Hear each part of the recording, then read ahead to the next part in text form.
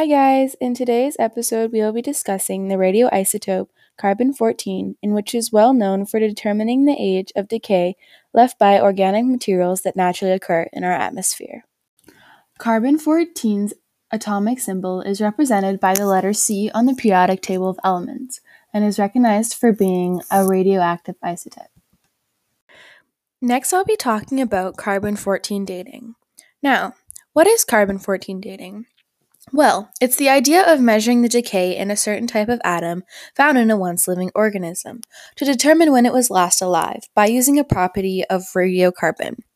Now, as we all know, carbon dioxide is an essential element we have here on Earth.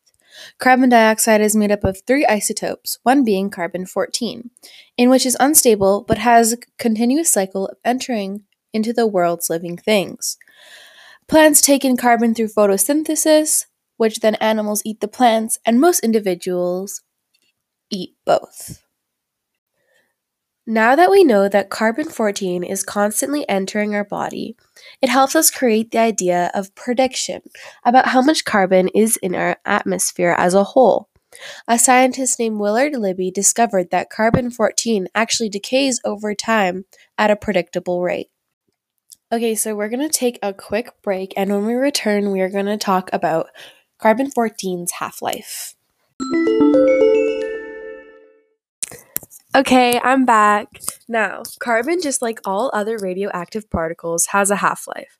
A half-life is an interval of time required for 1/2 of an atomic nuclei of a radioactive sample to decay. Carbon-14 has a half-life of 5,730 years, which means every time carbon hits this checkpoint, it decays by half. The half-life is a critical aspect of carbon dating, as it allows archaeologists, geologists, anthropologists, and other investigators looking for reliable dates for organic matter to better understand how old the natural matter is.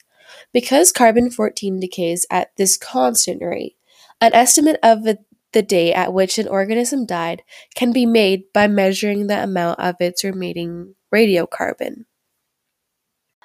Because we have some extra time on our hands, I am going to show I'm going to say an example of how carbon dating works. So let's say we had a plant that we had just found fossilized. It would be half the life it was the last time it used photosynthesis, which what we had learned from before is 5,730 years. But let's double 5,030 years to 11,460 years.